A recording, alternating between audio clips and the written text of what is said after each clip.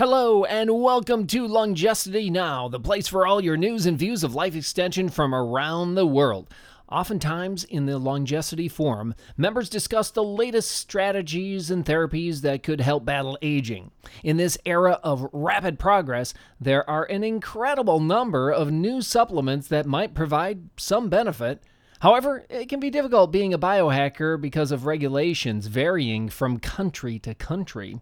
Many often wonder whether or not the regulations could be streamlined, updated more rapidly, or loosened somewhat. Today's podcast guest is someone who has worked inside and out of the pharmaceutical industry. Find out what she thinks would be best for the future of health and rejuvenation. And now I would like to welcome to the Longevity Now podcast the author of Death by Regulation, Dr. Mary Ruwart. Welcome to the program.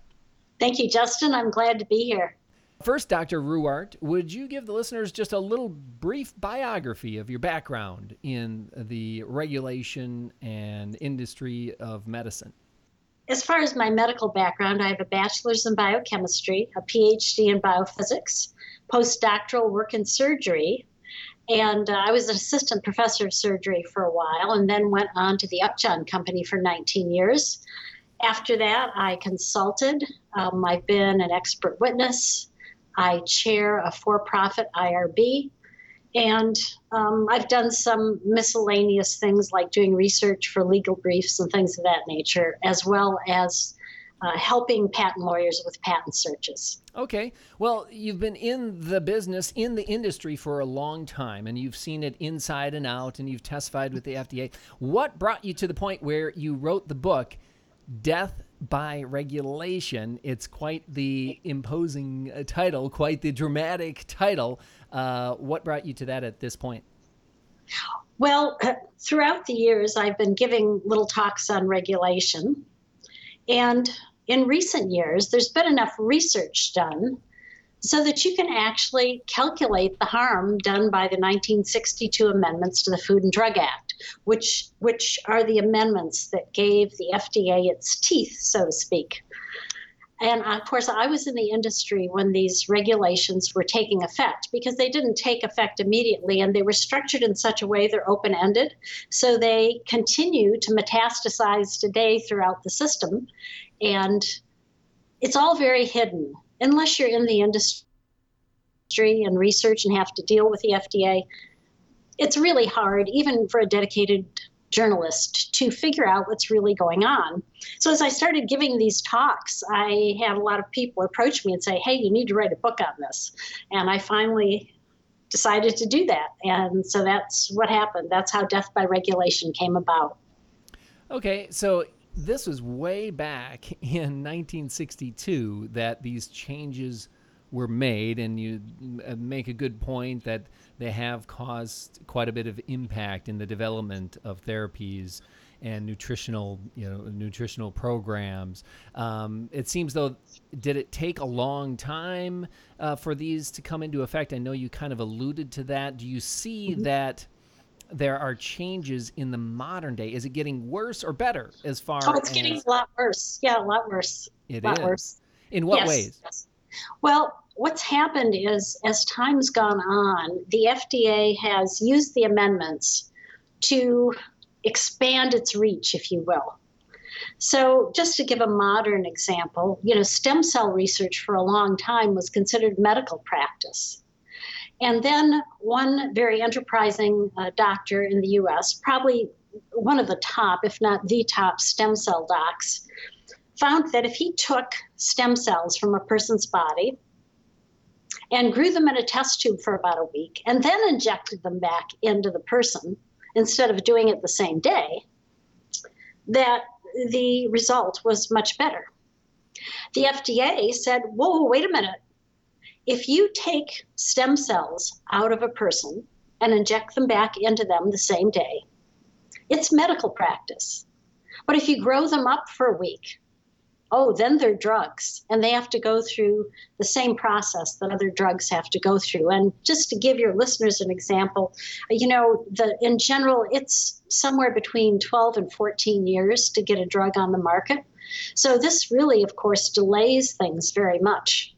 And And this is how the FDA has encroached. Now, in terms of inexpensive prevention, which I know this is a topic that's very important to your listeners, it really has made it difficult because the FDA also says that if you make a health claim for a food or a supplement, it becomes a drug. And the courts have agreed with the FDA. So, for example, when Diamond Walnuts made, they didn't exactly make a health claim. What they said is, well, look, these scientific studies show that the components of walnut are good for you. And they put these scientific papers up on their website. And the FDA sent them a warning letter and say, hey, the way you're talking about your walnuts makes them a drug. So you need to go through the regulatory process. Now, how does that happen for most people? I mean, if you talk to 90% of the people on the street, 95%, I mean, the vast majority would say there's nothing wrong with pointing to the fact that certain foods promote health. I mean, everyone knows this. Well, How yes. does the FDA get into a position where they try to ban this type of promotion? Well, because the 62 amendments said that you couldn't have a drug be marketed in the U.S. unless there was very detailed scientific studies that it worked. So when the FDA sees a supplement or a food making a health claim, they consider that it's a drug. And they actually took this into court and won, which is why it is now possible for them to do that.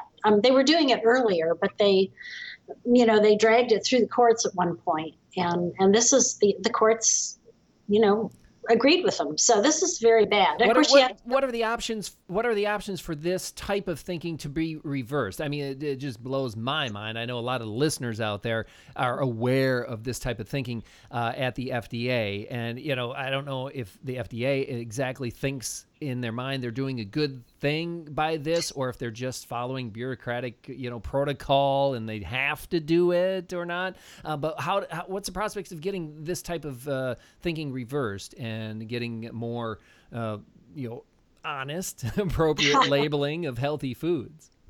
Well, it's very difficult because actually some people did take the FDA to court and said that they should be allowed to make health claims for certain supplements. And they won. But the FDA paid no attention, so they had to drag them back into court years later. And the judge scolded the FDA and said, you may be being very obnoxious here by not following the court's orders. But that didn't really change anything. If you think about it, what's going to happen to the FDA? I mean, really, how do you enforce a court order that tells the FDA they have to do things a certain way? It's actually very difficult because it's a government agency. What are you going to do? Fire them? I guess that's right. Well, yeah, tell you what, though, out on the internet and with people I talk to, there obviously are a lot of supplements out there, and there are a lot of ways of getting a hold of research-type chemicals nowadays and nutraceuticals and all kinds of therapies. I mean, there are just labs all over the world where you can just order, small batches of peptides and who knows what. It's all out there, and it does seem to be expanding in spite of the FDA. Why is that? Oh, well, because it's the manufacturer. If the manufacturer makes the claim, then the food or supplement becomes a drug. Now, if you or I make the claim, that doesn't happen. So the information that's getting out there is kind of getting out there mostly by third parties. Although, to be very honest, it's hard to police all the manufacturers because there's so many of them. So the FDA tends to be very selective about who it prosecutes. And actually, when it started this process in the 70s and 80s, it was quite successful. Then it took on the Life Extension Foundation, which I'm sure many of your listeners are familiar with. They are.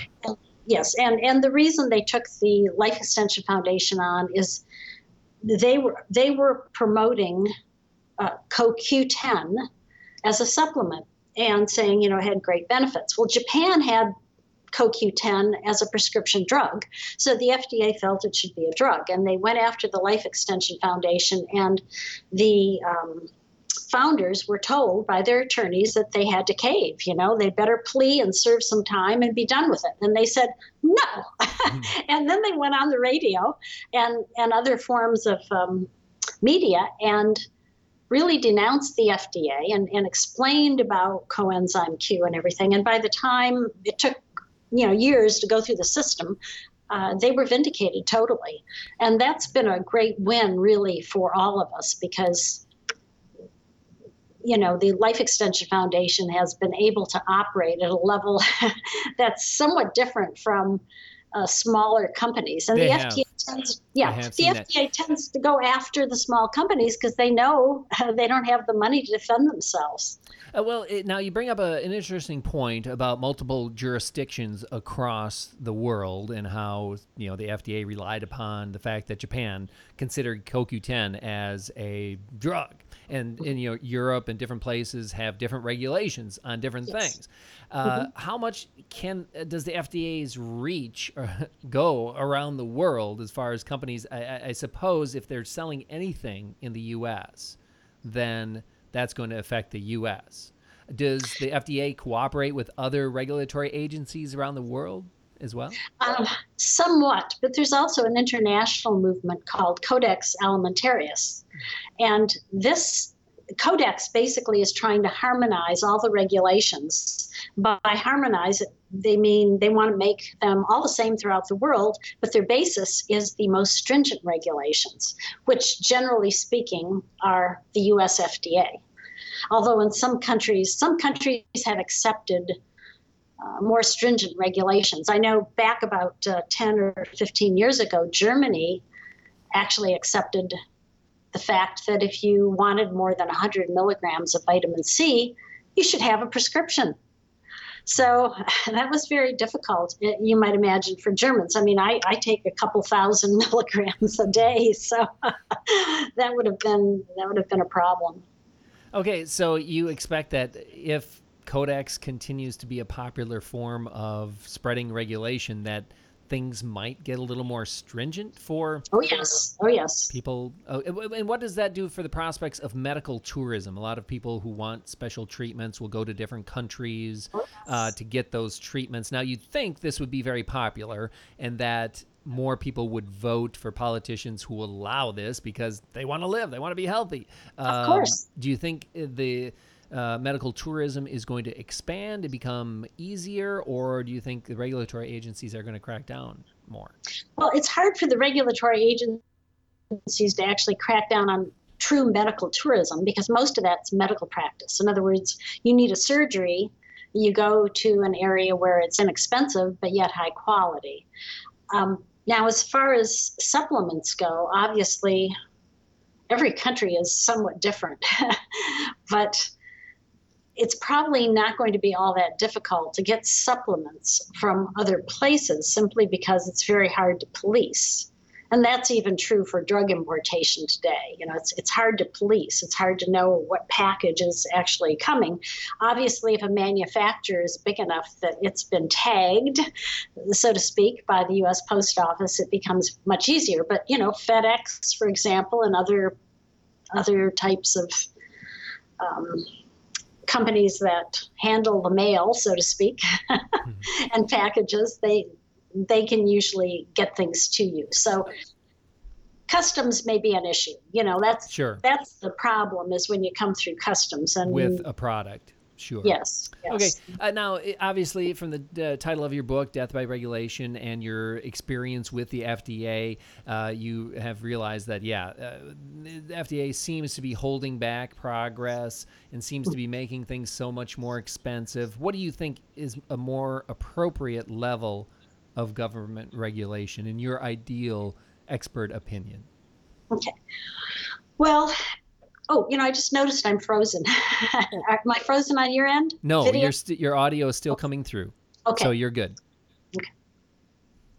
So, give me your answer if you could. Are you hearing me now? Yes, I hear you. Okay. I just can't.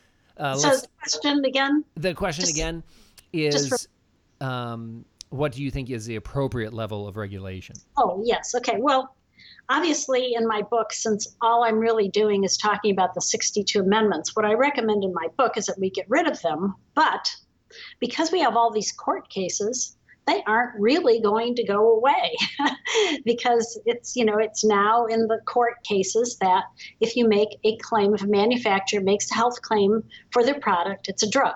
So what you're saying is it's settled law. Yes. Now, those amendments have been more solidified. That's correct. Okay. So it would be if people who would want to loosen the regulations would have to go through the legislative process, basically. Yeah, and I think the process I would recommend is that we take the approval power away from the FDA. In other words, you can leave the FDA around for a certifying agency, but not a regulatory agency. And some of your listeners might not be aware of the difference. When something's certified, it's gotten a seal of approval from either a government agency or a private organization, but you as a consumer don't have to listen to it. You can say, yeah, I don't care what they say, I'm going to buy it anyhow. So if we leave the FDA in place as a certifying agency, we will have other certifying agencies, and there's a long history of this. So like we know Consumer Reports. Yeah, well, or UL. All our electrical right. appliances are certified. They aren't regulated, and that's worked out just fine for us. I mean, there's a life-threatening situation if you don't do it right. But what's nice about UL is that, or Underwriters Laboratory, they work with the manufacturer. So if the product isn't good, UL tells them how it could be. How it could meet their standards and works with them so that, it's a less adversarial type of thing. In the drug industry, you never know what the FDA is going to really do. And since they can shut you down really at any time, it's an adversarial situation. Now, if you actually talk to drug companies, they won't admit to that because anything they say that's negative to the FDA, they can be punished for. The FDA can drag their feet on the approvals or on any step of the process, and there's no real way to prove that they're dragging their feet, so it's very difficult. So my recommendation is that we, again, make the FDA a certifying agency. Ideally, I have a more libertarian view. I'm not sure there should be any regulation at all. But in my book, I only make the case for the 62 amendments. So that's how I limit my recommendation. So you must be fairly positive on the development of the right to try legislation then. A step in the right direction. Yes. Unfortunately, the Achilles heel with right to try, and I've talked to the Goldwater Institute about this, and they understand this, is that the right to try drugs, even if they're given to patients that want them, and the drug companies are working around the FDA to give them those drugs, this makes a very dangerous situation for the drug companies. They're going to be afraid that the FDA is going to punish them, as we just talked about. So there's going to be, I think, right to try is a step in the right direction, but it's going to be of limited value, at least at first. The way I look at it is it's a publicity factor. The drug companies don't want to get bad publicity from trying something experimental, but also the FDA doesn't want to get bad publicity for not going through 10 years of testing on every single, treatment. And the media doesn't care when someone is going to die. It's going to happen. Someone's going to die from some experimental treatment, or maybe a handful of people because it was experimental. But they willingly tried it because they were going to die anyway. But that doesn't matter. The media is going to come down hard on the FDA, come down hard on whoever made that drug. Isn't there a way to prepare people for that eventuality and say, hey, listen, this is going to benefit people in the long run, so don't overreact when obviously there are going to be cases where people are going to die? Well, actually, the criticism I've seen hasn't come from the average person. It's come from other IRB chairs, and I totally disagree with them. It's come from healthcare professionals, and they say the problem is we don't have any way to protect these people and keep them safe. Well, if you're terminally ill, you aren't safe. That's life, Yeah. So you don't have, there is no safety for you if you're terminally ill. The only thing you can do is try something that might help, then it might harm. And that has to be a personal decision. Yeah, well, talking about personal decisions and right to try, for the listeners out there, what do you do personally to stay healthy and so young looking? Well, I have been on something very similar to the zone diet for most of my life. I eat a little less carbs than the zone diet usually recommends, partly because I have the diabetic genes and I don't want to get diabetes. Now, one of the wonderful breakthroughs that your listeners might not be aware of, but might want to be aware of, are several new things that have come out. The first thing I want to talk about is continuous glucose monitoring. Diabetics stick their finger, but really that's not so helpful because each meal you eat has a different time curve. The peak is in a different place. But now, a product that used to be available in many European countries, but not here, is now available here. It's the Freestyle Libre Continuous Monitoring System. It's Freestyle Libre, Libre, and it comes in two parts. There is a sensor that basically is a little needle that you put in your arm, and it comes in a patch about this big, and it sticks on your arm for about 10 days. You can wear it to shower in and things like that, and it's got the chemicals to measure your glucose. And then to do that, you take something that's about half the size of your cell phone called a monitor, and you just swipe it over your arm, and you look at it and you get an 8-hour graph of what your glucose is. This is extremely helpful because, you eat a meal and you think it's a good meal for you in terms of keeping your blood glucose low. You look at the meter and go, oh, that's not so good. Or something that you might have thought was pretty bad, and you look at it and go, okay, I can handle that. So I'm sure all your listeners know that keeping your blood sugar down is a really important part of longevity, because you don't want to have hyperinsulinemia and then get type 2 diabetes. That's bad. So this little gadget, which is actually, it's not all that expensive, really can help. So the monitor is about, at Walgreens, I pay about $78 for it. The sensors are about $44. And of course, you only buy the monitor once, and the sensors you buy, as often as you want to do it. And you can actually mark in the little monitor when you've had a meal or if you've taken insulin or anything, and you can download it to your computer. So I take notes of my meals, and then I can compare it to what I see on the computer and know what's going on. Of course, I know what's going on already because I've been watching it like 20 times a day. But you mentioned, a couple. You mentioned you had 2 or 3 exciting things, other technology or other therapeutics that you've noticed recently. Well, other technology. So, in addition to having the diabetic genes, my family has a lot of cancer. And of course, the problem with cancer is that if you catch it too late, you're really in trouble.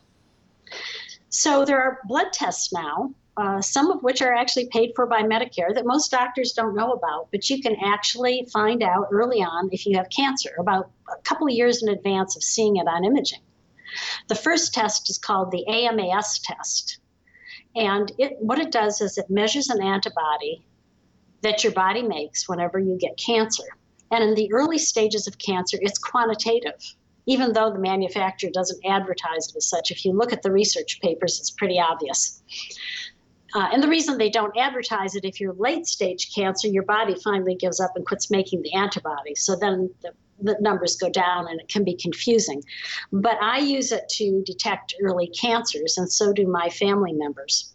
Now, of course, all it does is say you have cancer somewhere. So then you need to know, where is it? So there's another test called ENOX-2, ENOX-2. And what this measures is the different surface antigens on the cancer cells. It can detect about, I think, 28 different cancers. So for example, what I did is I saw my AMAS test was going up. I had breast cancer about 13 years prior. And so I took the ENOX-2, found out it was breast, and it took about 2 years for the imaging to see it. But because I caught it so early, I was able to I was able to control it quite well. Oh, great. Well, that Yeah, sounds so great. yeah, so this is something, since cancer is like the number two thing that people die of, and they Right. usually die of it because they don't catch it soon enough. It's already metastasized. Once that's happened, you're in real trouble. So this is another little nugget that is out there. Sure. And Medicare actually pays for the AMAS test. It doesn't pay for ENOX2. ENOX2 is about $800. AMAS, the test itself is paid for, but it doesn't pay for the shipping and dry ice, which is about another 125. So, but still, if you're prone to cancer, your family's prone to cancer, if you're a cancer survivor, these tests can save your life. So that's cheap. Well, there are definitely some positive things to look forward to. Dr. Ruwart, thank you so much for being an advocate for patients, and good luck in the future as well. Thanks for joining us on the Longevity Now podcast. Well, thanks for having me. Of course, there are diverse opinions about the levels of regulation. What's helpful? What's harmful? Dr. Ruwart thinks there should be changes to speed the development of life extension therapies. No matter your opinion, don't forget that change happens when you are involved. If you want to affect future regulations, you might need to go the extra step and contact your government representatives. Until next time, I'm Justin Lowe.